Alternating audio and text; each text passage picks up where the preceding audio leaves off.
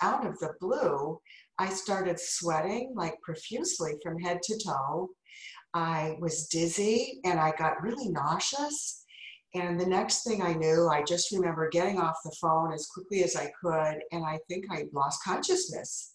Oh my goodness. I was on my couch, just laying on the couch, and I came to probably maybe in a minute or so, and I just knew that I was having a heart attack.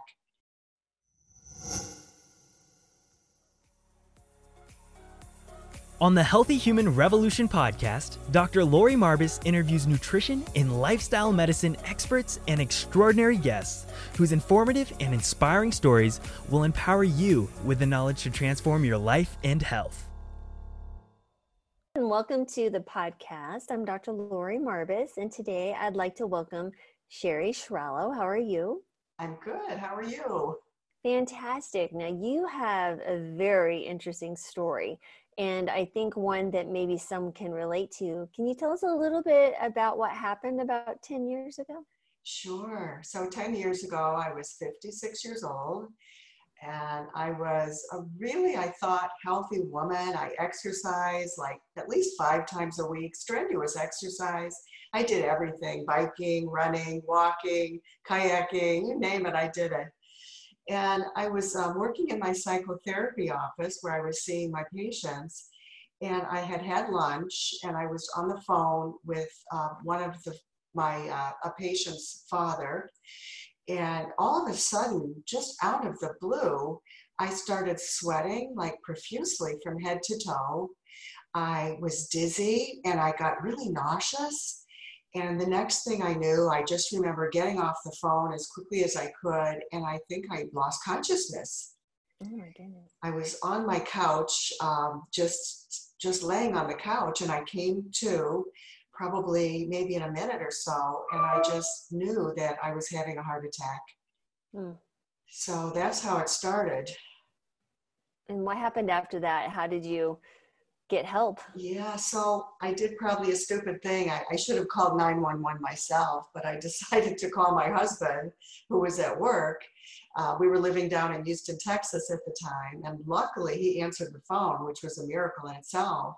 And I just said to him, honey, I think I'm having a heart attack, call 911. So he did. And they arrived really quickly. I mean, I know that I was lying on the floor at that point because I had to crawl over to the door to unlock it because it was locked. And they came in, and he took one look at me, the paramedic, and he goes, you look really pasty. I think you're having a heart attack. Wow. Oh my goodness. Did you ever have chest pain or jaw pain, arm pain? Did you have any of those classical symptoms? Nothing, not at all. Wow. What about back pain? Nothing. It was Amazing. just the things I mentioned. The only other thing that, looking back on sort of something I might have noticed was I had some fatigue. I was a runner at that time, and I had been on a trip with my sister, and I went out for my regular run, and I was really tired, and I sort of stopped before I was done, which was unusual for me. So interesting. And this is a great story in educating people that women oftentimes have unusual symptoms or no symptoms other than what you're describing, acute onset of fatigue and, this profuse sweating and not feeling well, nauseous. Amazing. So what happened? So you were taken to the hospital and? Yeah, they got me there in about 5 minutes, and they wheeled me into the ER, and this cardiologist looks at me and he says, we think you're having a heart attack. And I just remember looking at this stranger and saying, please don't let me die. And he looked at me and he goes, oh, don't worry, I won't. But that promise was almost broken when they got me up to the cath lab. So tell us the serious adventure you had in the cath lab. Yeah, so they get me in there, and of course they want to send that catheter up my arteries to see what's happening. And lo and behold, I do have a 99% right blocked coronary artery. My right artery is totally blocked. So I chose, unfortunately, that very moment when that catheter was in my right coronary artery to vomit. Now, I was not awake for this, but I vomited because I had had lunch before this happened. And mind you, I haven't thrown up since 5th grade because I have a real aversion to it. So I'm sort of glad I wasn't awake for that. But when they did that, that's when the real trouble started because they dissected my aorta accidentally. Oh my God. Yeah, so that's not a good thing. You know, you die from that kind of a thing. So the surgeon came running past my husband. He was called in quickly and told him to hurry up and gather our family. And nobody was in Texas. We didn't have family there because he gave me about a 20% chance of surviving that day. Wow. So but beyond dissecting the aorta, what happened? Like, some things happened, like you literally stopped living for 3 times? You coded? 3 times I coded, right. And they were doing a bypass surgery as well. Oh, wow. Because obviously it was an emergency situation. They didn't have time to fiddle around with, doing any kind of stents. They couldn't at that point. So I'm just really fortunate to be here today and to be alive. Wow, amazing. So tell us a little bit about what happened after that, when you woke up and you heard or was aware of what happened. What was going through your mind? Well, it was a long time before I knew what was happening because I was in the intensive care unit for, I think it was about a week. And they kept my chest open and put me on now see if I get this right, it's called the right ventricle assist device, because they thought my heart was way too weak to work on its own. So I literally had an open chest wound so that they could keep me connected to the machine.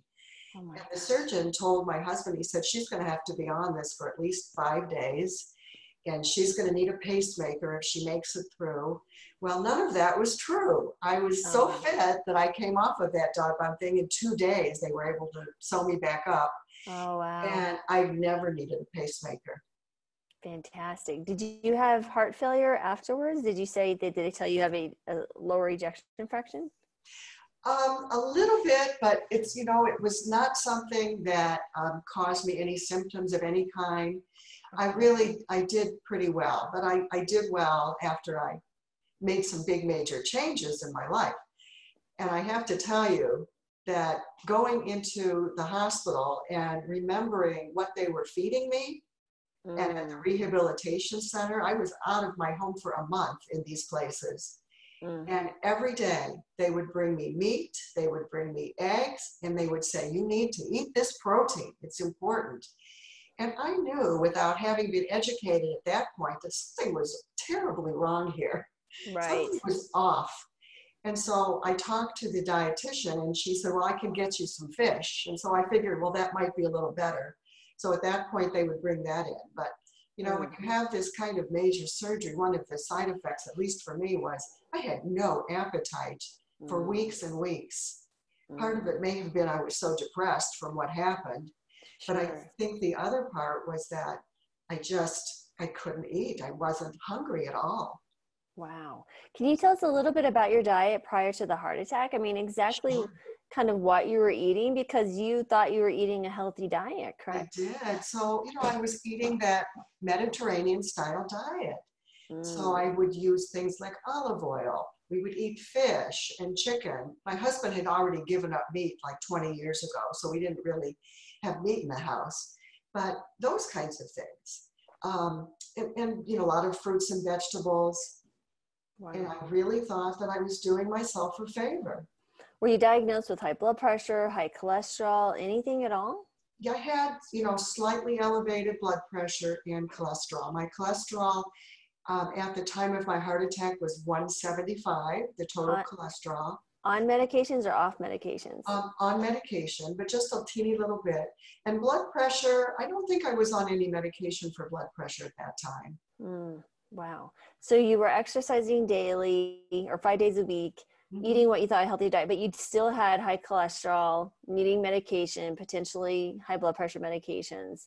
Right. So that tells people something, right? Just because you're on a pill doesn't mean you're safe.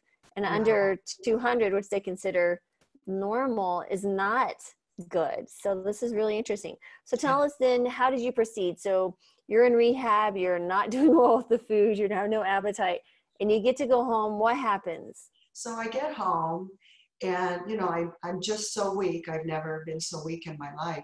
So I basically sat in a chair all day long and read books when my husband finally went back to work.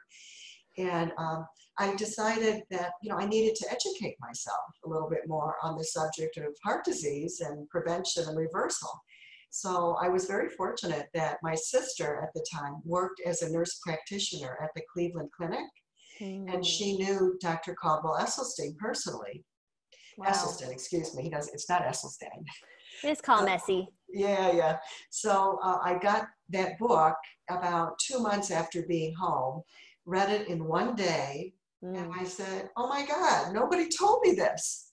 Not one doctor, not one dietitian.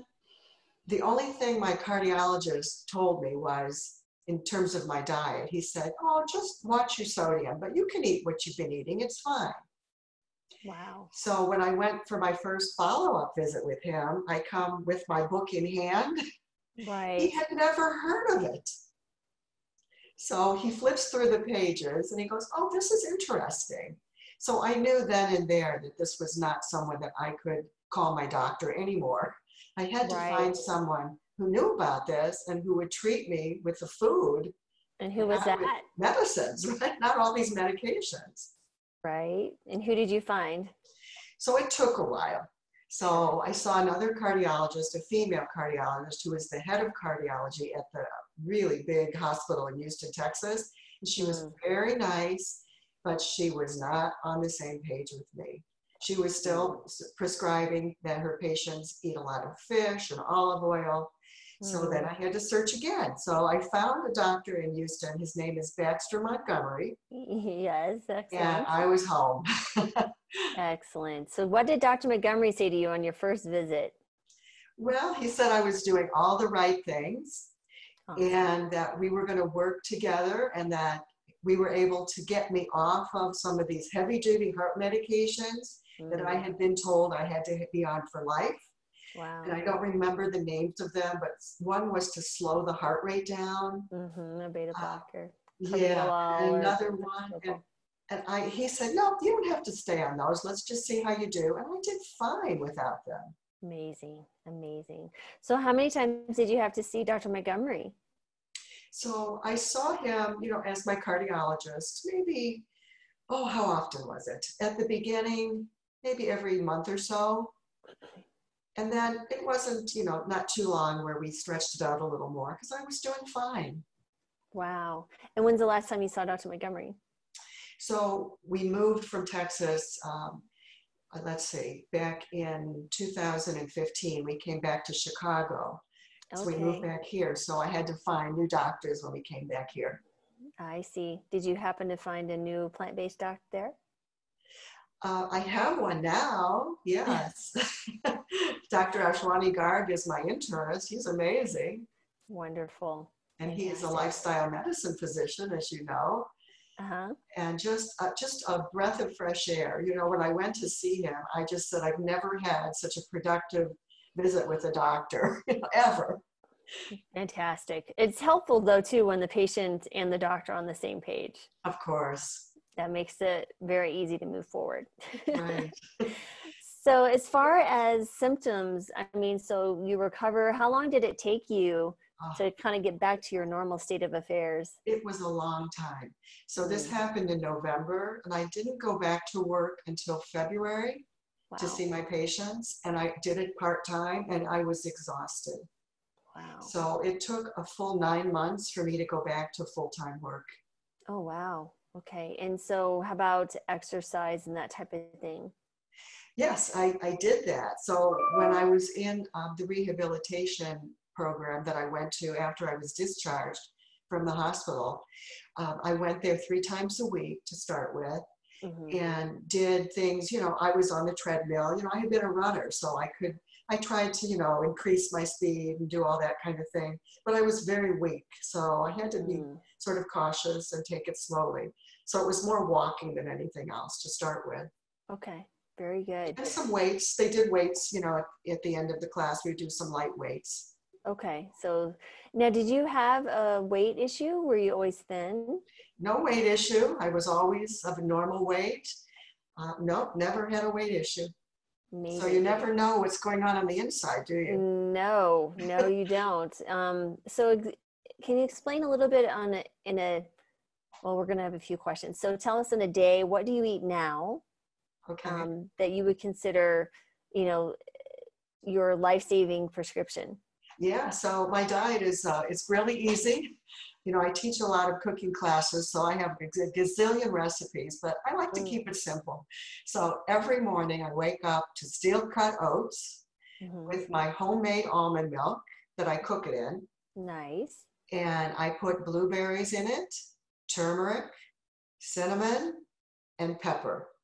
Wow, very good. The fantastic anti-inflammatory. That's right. And then I also, for the blood pressure, I drink hibiscus tea every morning. So that's my breakfast every day. And if I don't have it, I miss it. So then what is lunch and dinner for you?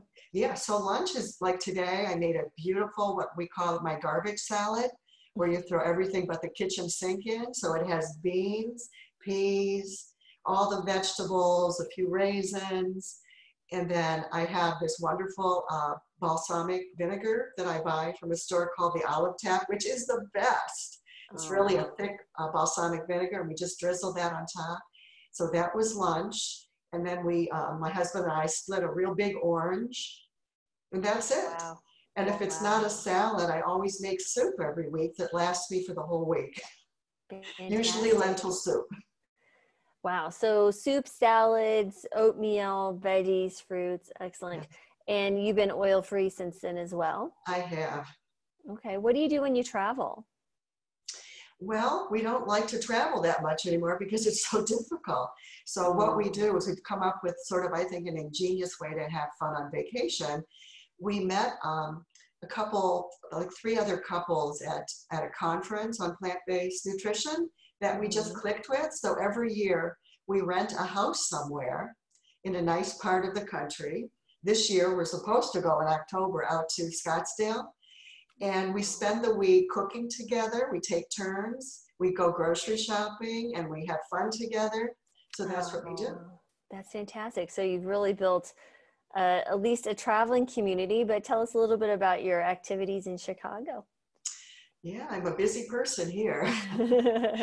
So, I started a cooking class 6 years ago that's called Lincolnshire Vegan No Oil Cooking Club.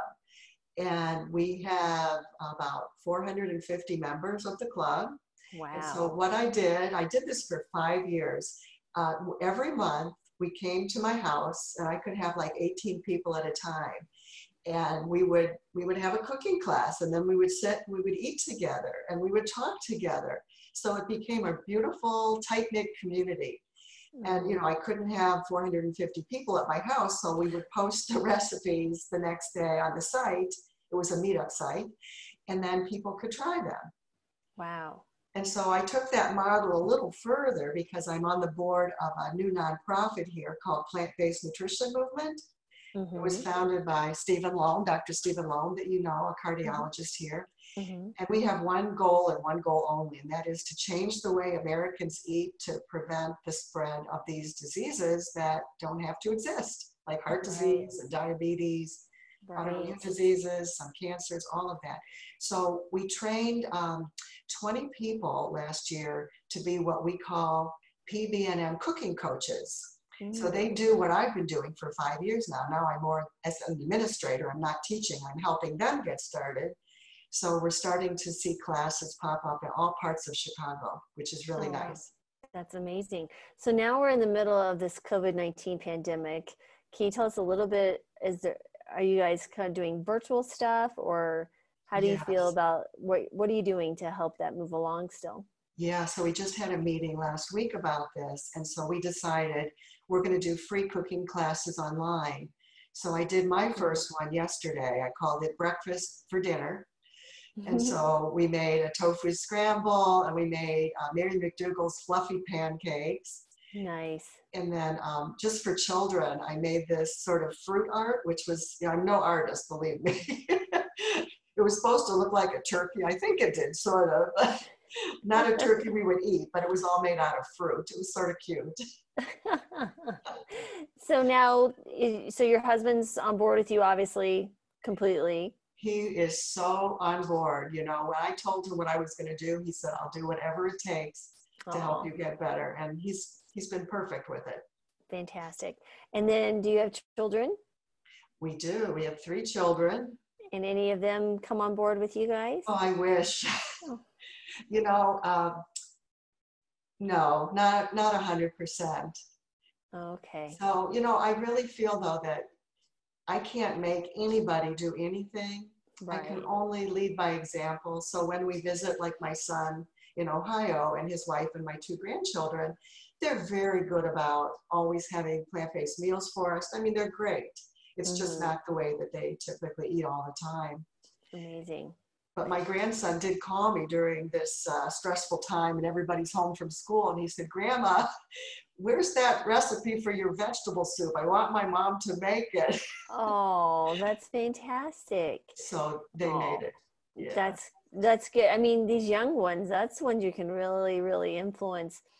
Can you Right. tell us a little bit about the testing afterwards? So you had some additional testing done, and what were those results? Well, not much was done in terms of testing for almost 9 years. Oh, wow.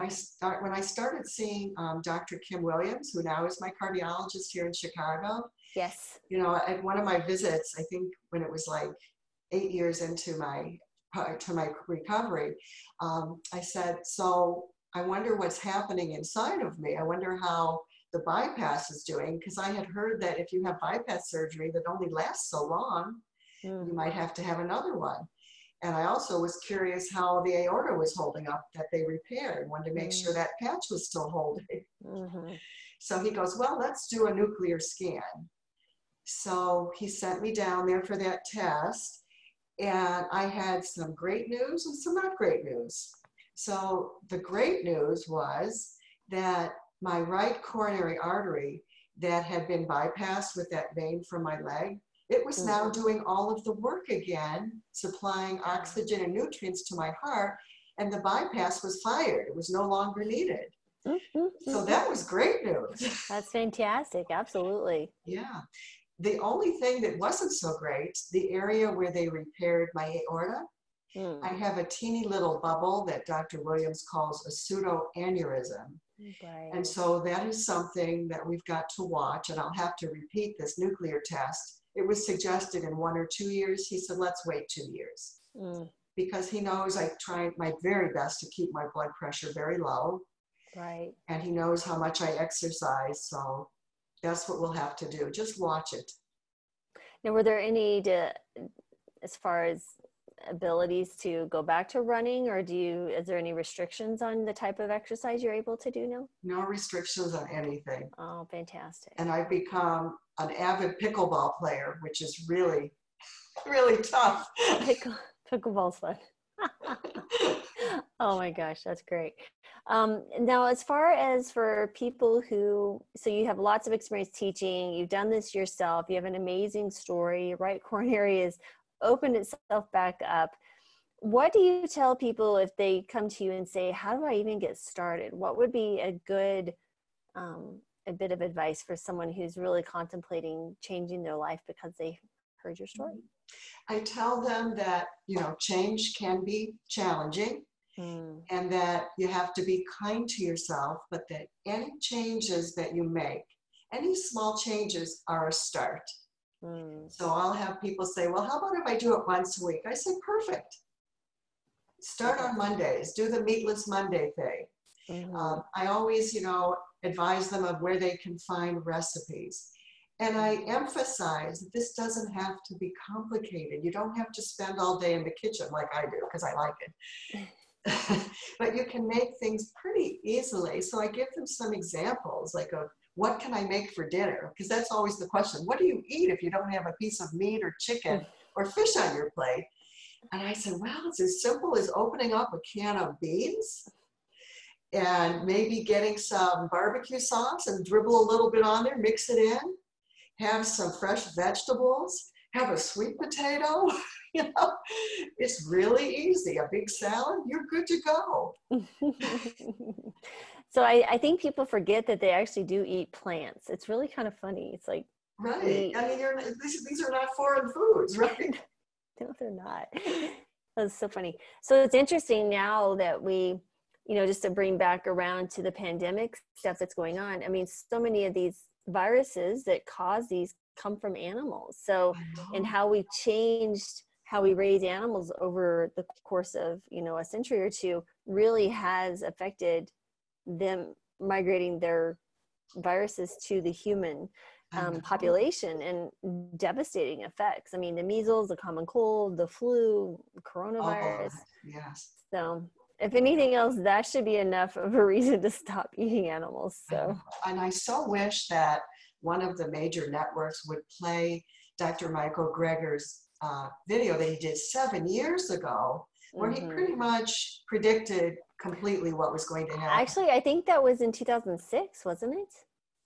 I thought it was just 7 years ago. But I think on his thing, I think he said it was over a decade ago. Was it? Oh, yeah, it was a fantastic video. Really amazing.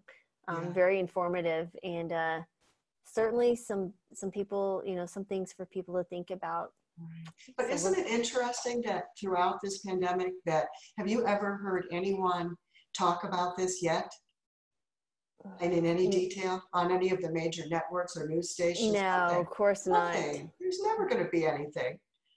If anything, we can reach the individuals. It's not going to come from the top down. It's going to go from the bottom up. But that's the beauty of social media. You can share those posts and talk to people about it. And it's a scary thing, which we just don't know where it's going to end yet. So hopefully people are social distancing, washing your hands, taking good care of themselves. So right.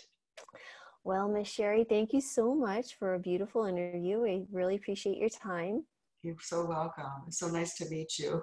Yes, virtually at least, and maybe someday when we're not socially distancing, we can meet in person. Someday. But thanks to everyone for listening, and just a reminder that we did launch our first plant-based telemedicine. It's called plantbasedtelehealth.com, and we're very excited, so check it out, and trying to cover the entire nation with plant-based doctors by the end of the year. So, thanks.